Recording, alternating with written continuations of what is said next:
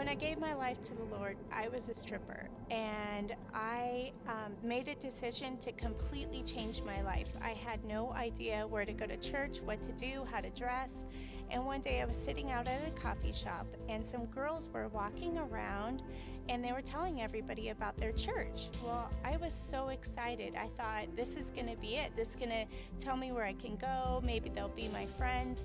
And instead, they took one look at me and the way I was dressed and how I looked and gave me a dirty look and passed me over. I was going into 4th grade, and that summer my parents sat me down and told me that they were getting a divorce. And I remember being blown away by that. And then on top of that, we showed up at church over the next few weeks. And I just remember feeling this difference there, that we weren't supposed to be there. Like, you know, we had divorce slapped around our chest. And for me, it made me feel like there was something wrong with me. I trusted Christ when I was in high school. Decided to go to Bible college so I could figure out some of the answers to my questions as far as the Bible and God and making that work practically. During my senior year, I really felt like instead of getting answers and getting help with some of my questions, I got rejected, in so much as even the college president calling me out in one of the classes and basically saying, if you still have questions this late in the game, you just don't get it. I grew up in a church for 20 years, and when I went to college, I made a few mistakes and got pregnant out of wedlock. I knew there would be trouble, I knew there would be gossip, but I never expected a phone call from the pastor asking me to resign my membership. Well, for the first time in my life, I was really coming back to God. I was trying to really reconnect with Him, and my life was a mess. I was going through a divorce, I was in debt, I didn't have any friends, and so I actually wrote a letter to a friend of mine that I knew from high school. I knew that she was a pretty strong Christian, and I thought maybe we could start up a friendship. So I sent her a letter, and a couple weeks later, I got a package back in the mail, and I opened it up, and there was no letter. It was just a pamphlet on why divorce is a sin. Well, I struggled with same-sex attraction all my life, and being a Christian and brought up in a Christian home, Christian school, I had difficulties dealing with it, and went to my pastor because I knew there was some kind of issue with me and that I had some problems, and instead of receiving the spiritual guidance, I received, hatred. And I was condemned, and I was asked to leave the church. There came a point in my marriage where things got really rocky. I made a decision to trust the people at the church and start telling them about what was happening. And I expected them to try and understand. I expected them to help, to accept us, broken like we were, but instead they judged us, they judged me, they blamed me. It was definitely not okay to not be okay. I was 5 years old. I was going to Sunday school, and I seen the statue of Jesus, and I knew my grandmother would really like it, so I took it from the church and gave it to my grandmother. The next Sunday, whenever I went back to church, the preacher took me aside and told me I was going to go to hell for stealing. And it really scared me, and that really turned me off. And I asked my mom if I had to go to church anymore, and she said not if I didn't want to. So I stayed away from church for 31 years. And I pretty much went to hell for the next 31 years. It made me feel rejected. I was totally crushed. To this day, it affects my family. What good did that do anybody? God forgave me, but the church couldn't. I wish He would have treated me like a brother instead of a piece of garbage. We need to be examples and not tell people what they have to do and what they should do, but just show them what we do.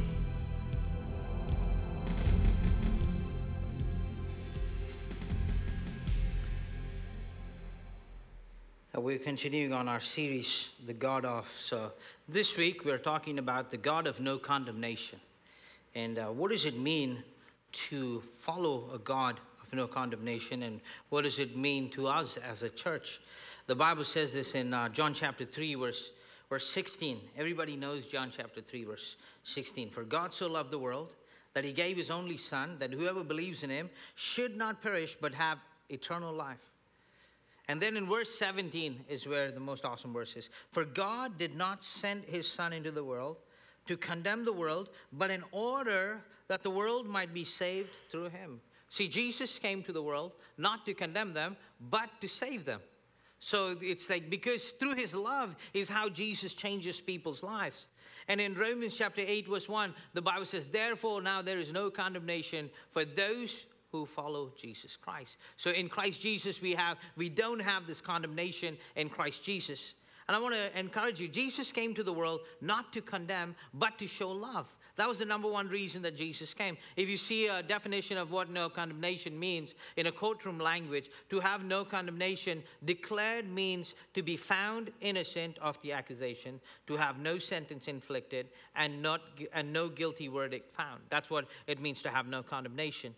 But here today I want to look at a passage in the Bible, in John chapter 8, on what it means to really have no condemnation. And how does Jesus deal with people who are living in sin? And how does Jesus walk through? And how can we as church learn something from this passage? John chapter 8, verse 1 onwards. The Bible says this. When Jesus went to the Mount of Olives, now early in the morning he came again into the temple, and all the people came to him, and he sat down and taught them. Then the scribes and the Pharisees brought to him a woman caught in adultery when they had set her in the midst. They said to him, Teacher, this woman was caught in adultery in the very act. And now Moses in the law commands us that such should be stoned, but what do you say? You know, one of the things, Jesus doesn't need our help to point out sin in other people's life. He just knows. That's why he's Jesus. He knows what's going on in people's life. He doesn't need our help to point out sin in anybody's life. You don't need to, like, some of us, we'd like to tell, that this sermon, I know it's not for me, I'm holy, it's for you. You're looking at another pew, you're like, it's for those people in that pew because I know I am righteous before the Lord. And it's like we all come up with different things. But the Bible says Jesus doesn't need our help in pointing out the sin. So there's a group of guys that decide early in the morning, this is around 5:30 in the morning, because the Feast of Tabernacles is taking place. The Feast of Booths, it's this feast that's going on a week long, and every day they would spend time, and the priest would go through the temple, and he would go all the way to the pool of Siloam, and then he would draw this water out, and then he would come back. It was a big celebration. One of the Jewish traditions says, you do not know what excitement and celebration is till you see a priest celebrating when he brings that water from the pool of Siloam into the temple. That's how much they celebrated. And then they would make a point about, as they're coming, people would have made these it's almost like intertwined different plants and made a branch, which they would shout out, Hosanna, Hosanna, and they would keep shouting it out as the priest goes through with this water, and he would claim about how this water is the Spirit of God, and they're basically claiming one day God would show up, and he would be the Messiah who is going to no longer, there would be a need for us to go to the pool of Siloam and draw water because Jesus, God himself would do this. Now they weren't claiming it's Jesus, but here's what Jesus does. Jesus, during this time, in the middle of the whole conversation, Jesus gets up and says, I am that water. If any man drinks of me, will not thirst. And so Jesus suddenly makes a claim in the temple. Just the day before he makes a claim, like in the evening, he says, I am that water. I am that living water. So now people are a little upset about Jesus over there. And so in the night, they would celebrate. All through the night, they would celebrate. So it would go from evening to morning. They would celebrate and have this festival of lights that would go on. And they would talk about how God is the biggest light and how he would come and be a light in your life. And the Messiah, when he comes, there would no longer be a need for the celebration of light because he himself would be the light. And later on, you will see in John chapter 8, verse 12, Jesus, at the end of the dawn, and in the morning, he claims, I am that light. And it's like Jesus is making all these statements, and these guys are not happy. So they somehow want to get Jesus a little bit in trouble. So they decide they're going to go drag this lady, and this is what they say. The scribes and the Pharisees brought to him a woman caught in adultery, and when they had set her in the midst, they said, Teacher, this woman was caught in adultery in the very act. So they decide they're going to bring this lady, but technically by law, they're supposed to bring the man too. They don't bring the guy, they just brought the lady. They're like, listen, this lady, the mess. Jesus could have been like, where's the guy? The whole law and the whole thing to really take any kind of effect, they had to bring the guy too. And technically, this person had to be married, or the other person had to be married. So there's a lot more involved in just dragging a lady and saying she was living in sin. And then also, if you see in the scripture, in the Old Testament, you cannot bring a person who has lived in adultery into the temple courts, because that's like going against the word of God. So they decided to break all law just to prove this one lady is living in sin. Many times, we do that in our life. We don't care about all the sins we are doing and breaking and the laws we are breaking, as long as we can point out this person's sin. It's like, I have to let the Lord know this is the biggest sinner. The Lord needs to know immediately. This is a 911. Jesus, listen, I know I'm a mess. This is not the time for me, Lord. We'll come to me next week. This week, this person needs help. It's like, and God's like, and so they bring this person over to Jesus, and they're like, here's this lady. Jesus, we caught her in the act. What were you guys doing over there? It's like, so they had to be in certain places that they shouldn't have been in. So this is a whole setup that they're trying to do. And they're trying to basically make Jesus make a call and say, you know what, Jesus has to say that, yes, she's a sinner, stone her. Or if Jesus says, don't stone her, if he says don't stone her, they would say he is not following the law. If he says stone her, then they would say he is not being merciful. He preaches on love. He's not being merciful. So Jesus is a little bit of a fix there. So here's what the three things that the church does that sometimes affects the body of Christ badly. Some people have already decided what the Bible teaches on a particular topic and teach and search the scripture for verses that seem to back up their belief. They do that very, very effectively. I had a very good friend who's still a very, very good friend and more than a friend to me. And he would always call me. Before he got saved, he would call me and ask me, John, listen, is there any verses about wives obeying your husband? And I'm like, why does he always ask verses about wives and obedience every time? And then I found out his wife was saved and he wasn't. He didn't believe in Jesus. But anytime his wife stood up or said something, he'd be like, hey, listen, your Bible says, wives, obey your husbands. Like he want to find a verse. He wants to find a verse that sort of justifies his point. And sometimes Christians, we do that in our life. We find something that we don't like and we're like, listen, the Bible says, I have on my body no marks. You're having tattoos. What is this? What is this? It's like, we'll find a verse. It's like, we'll find something that is okay with us, but we're not okay with them. It's like at that point, you can find a verse that sort of makes everybody happy about everything, because here's what they do. The next thing is they use the word of God and twist the scriptures. You can twist it to whatever you want it to be. Sometimes it's even found in the ministry. Pastors do that so much. They misquote the scripture or twist the scriptures, which hurts the believers even more if they're upset with someone. They're upset with Jim. You know what I'm going to do? This week, I'm going to preach a sermon on Jim.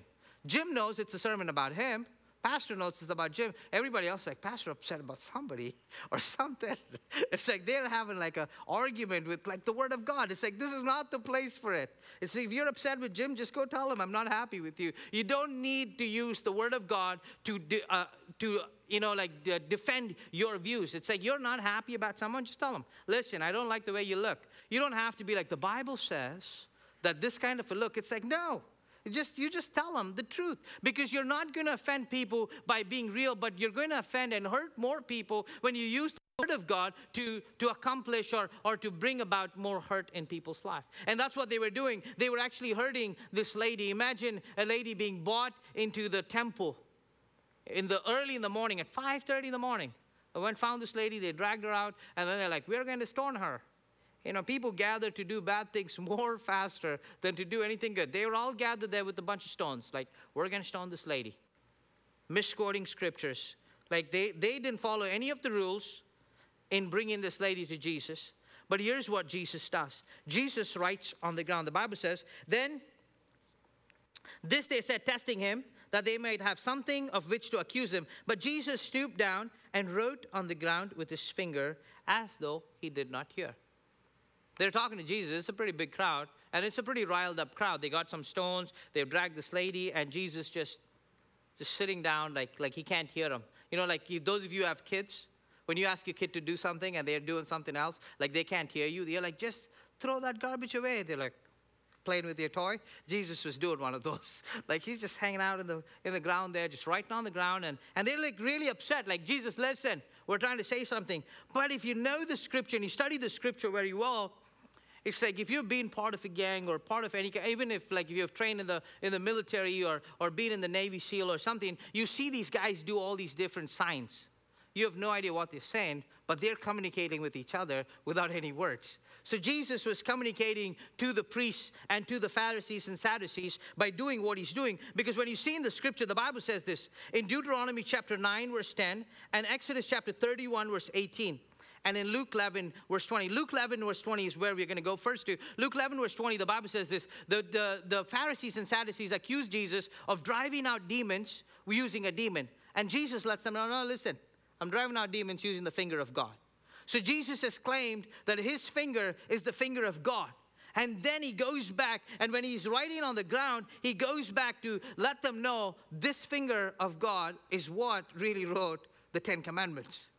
So he's basically sitting down and he's acting like he's writing something on the ground. Most of the time we spend time trying to figure out what did Jesus write on the ground. You know, there's more people who have Googled what Jesus wrote on the ground than people who like Googled why did he write on the ground. Like if you Google why he wrote on the ground, you'll see the Jewish tradition. But more people Googled what did he write on the ground.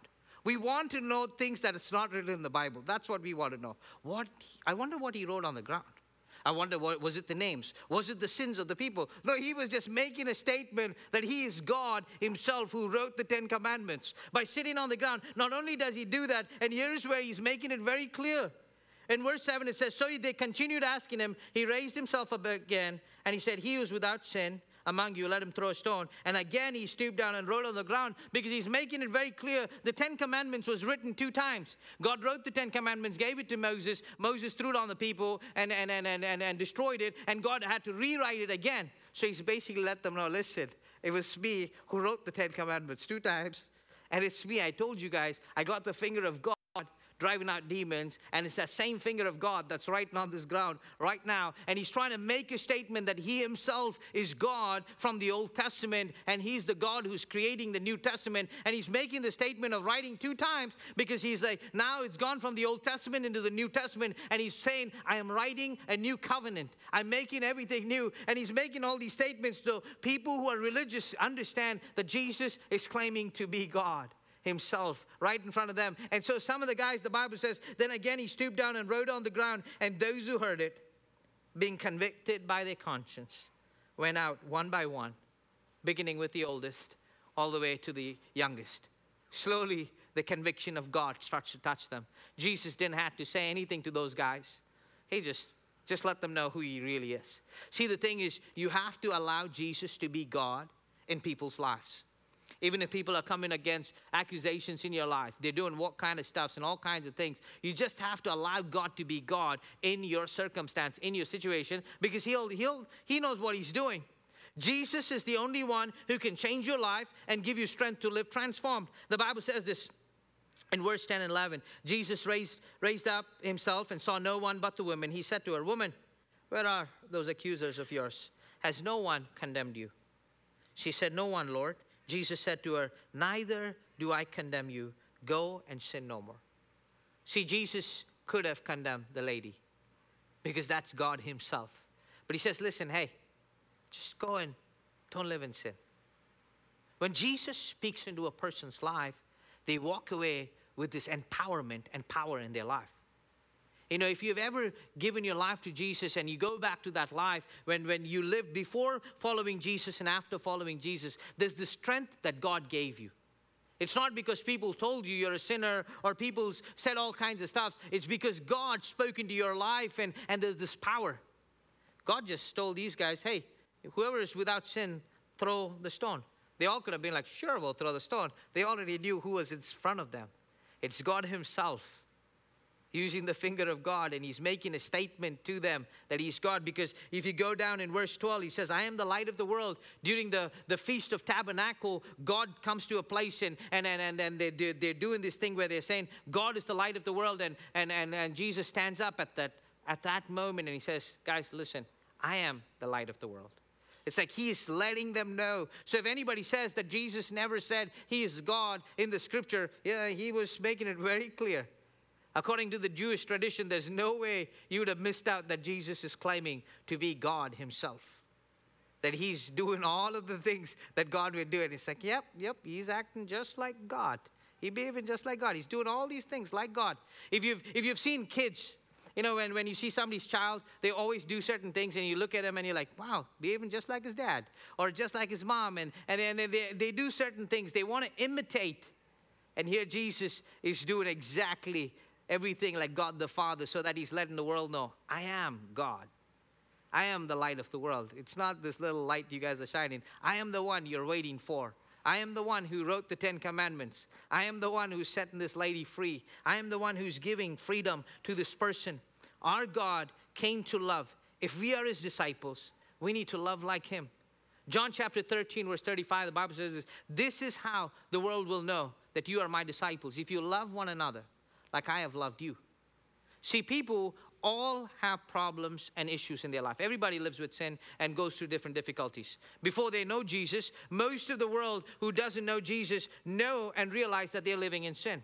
You don't have to tell them. They know they're living in sin. And if you've noticed it, if you have friends who use a lot of bad language, I don't know if you are one of those people who use a lot of bad language, then they never change. But if you're the one who doesn't use bad language and they know you're a Christian, and when you walk into the room, they automatically apologize for every bad word they say. Like when I walk into a room and they realize I'm a pastor, and every time they use a bad word, pretty soon, within a couple minutes, they'll stop using it or they'll apologize. Hey, I'm sorry. I didn't ask them to say sorry. I don't care what they say. It's perfectly fine. Well, however they live their life. My life with Jesus is different. That's their life. They don't know Jesus. It's perfectly fine. I always say the statement, I'm like, you don't know Jesus. It's fine. And they're like, no. I shouldn't be saying this. I'm like, it's fine. I don't think Jesus is offended because you're using bad language in front of me. You just go ahead, do your thing. But the thing is, the world realizes when they're in the wrong. You don't have to be like, listen, when I'm in this room, I do not want anybody to use bad language. Okay? Just respect me. I am the pastor. And as a matter of fact, put your cigarettes away too. It's like, no, you can't do those kind of things. That's what people purposely do things like that. They're like, you know, when I walk into the room, it seems like everybody lights up their cigarette, like just to make me upset. Yes, they are. They're working it. They know this makes you upset. But if you just react like Jesus, like, sure. Well, what do you want to do? And you just show them love, and all of a sudden they start changing. Their life starts to change. And they start to make these differences in their life. A couple of weeks ago in our city, they had this big event, which at the event, almost no Christian was there. There's no Christians, and for sure there was no pastors, because it was a little bit of an anti-Christian movement thing that they were doing. I was like, sure, I'll be at it. And I went to it, and I was there supporting it and just showing some love and everything. It was really awesome because they don't know. Like, most people were shocked. They were like, you're a pastor and you're hanging out in this event? I was like, yeah, sure, I like it. I'm like, it's just great. I'm like, you guys are all great people. And here I'm hanging out with all of them. And the person who was leading that movement was coming to our church. And last week on Sunday, gave their life to Jesus. And said, you know, I've never realized that Jesus is so real and so powerful. But they would have never known Jesus if we had never gone out there. I didn't have to say anything to them. I didn't have to change anybody's life. I didn't even let anybody know I'm a pastor. I always wear my hat with New Life Church in it and just hang out in different places. But people change because everybody is looking for Jesus. The world, as much as you might think they're not, are desperately looking for Jesus. And they're looking for the real Jesus. There are so many people like this lady who are hurt because we are so busy trying to point out how bad of a sinner they are. And Jesus is like, you're actually hurting them even more. I can change lives. The Bible says, follow me and I will make you become. God is the one who makes you become whatever he wants you to become. I can't change anybody's life. I am not transforming people's life. People always, you know, when they hear people who get saved and transformed, they always like, Pastor John, it's crazy that you led them to the Lord. I didn't do nothing. I was just hanging out with them. That's all. It's just, you know, they're great people. I just hang out with them. And somewhere in there, Jesus changes their life. A couple months ago, it was last year, we were doing construction in our church. And most of the guys would listen to some really bad music. So right here in this sanctuary, they would play some real bad songs every day. And what did I do? I'd hang out with them and be picking up stuffs and be working with them. And they would play these bad word songs every day. And I'd still hang out with them every day. And then eventually we started having lunch together and stuff.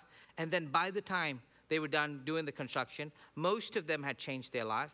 And they weren't playing any of the secular songs with bad words. They were like, Pastor John, is there any worship songs you would like us to play? So every day they were like sort of playing more worship songs and stuff like that. And then one of the guys who was the key in all of it and doing the worst in all of it ended up giving his life to Jesus and going to our church.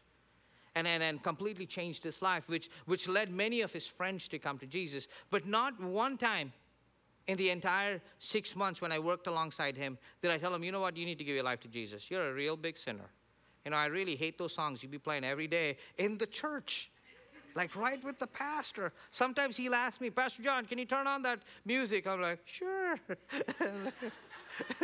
Because he's on the left, I'm down, I'm like, sure. And I'm just like, God, you know, just touch his life. Just would you touch him? Like, look at this guy, God. In my mind, I'm like, send the fire down, Lord.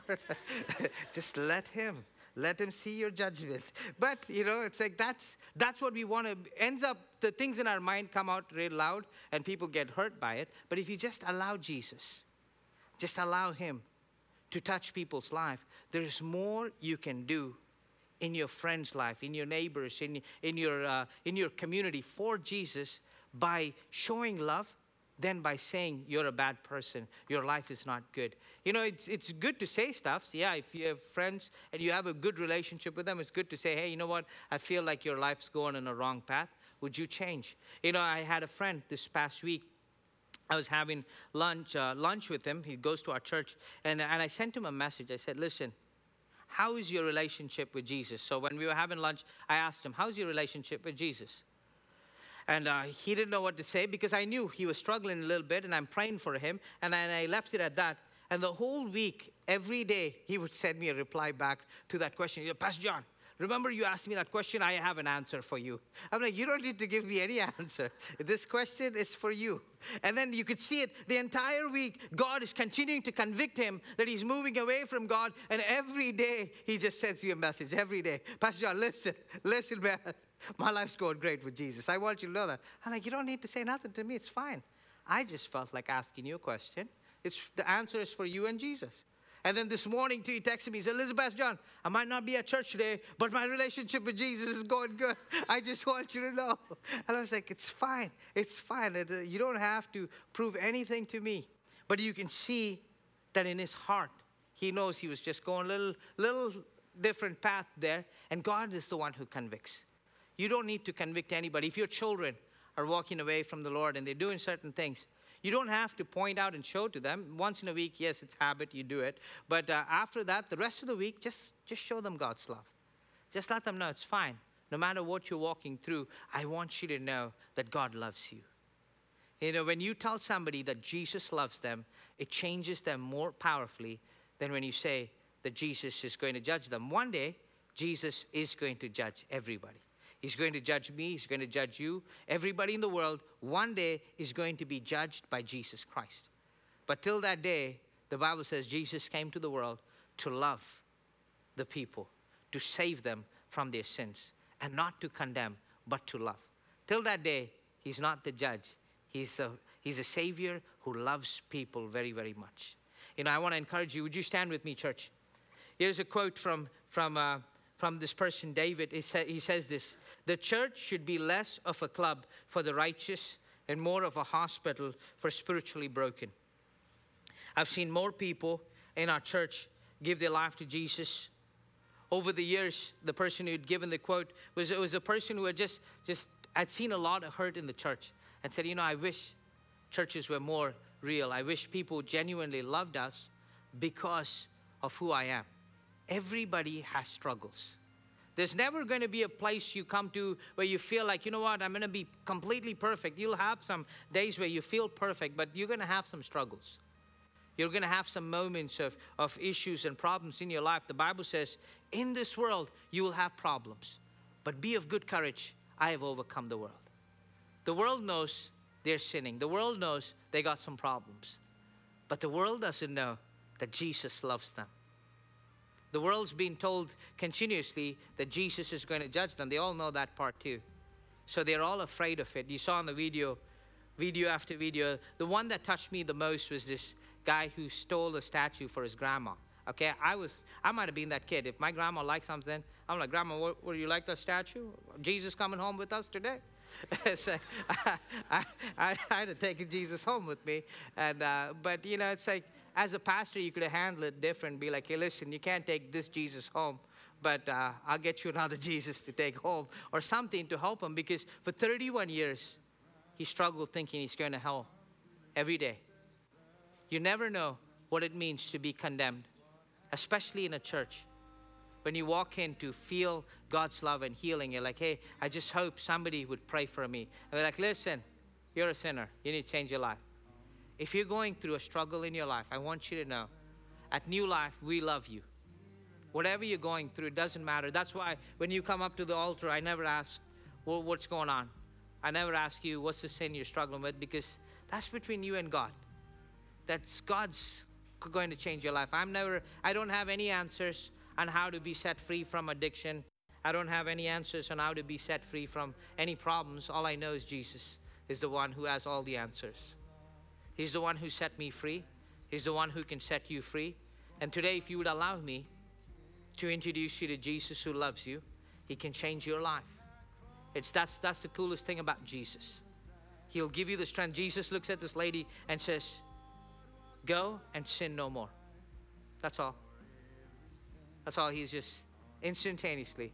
She didn't have to say nothing back to him. Okay, Lord, forgive my, nothing. She just walked away. When Jesus speaks a word, he doesn't need nothing back from you. He's like, listen, I love you. Sometimes it's difficult for us to say, I love you back to Jesus. We're just like, no, I really hate you. But Jesus still loves you no matter what you're walking through, no matter who you are, no matter if you're walking in a divorce, no matter walking in the worst kind of sin in your life, you know, no matter what the church says about you, Jesus loves you very much. If you're running away and you're struggling in addiction, you know what? Jesus loves you in that addiction. He just loves you right through that. Because he's the one who's going to give you strength to walk away from everything. Nothing that the church does is going to help you but show you Jesus Christ. So today, if you're hurting in your life, and if you've been hurt by church before, would you give us an opportunity to just show you God's love?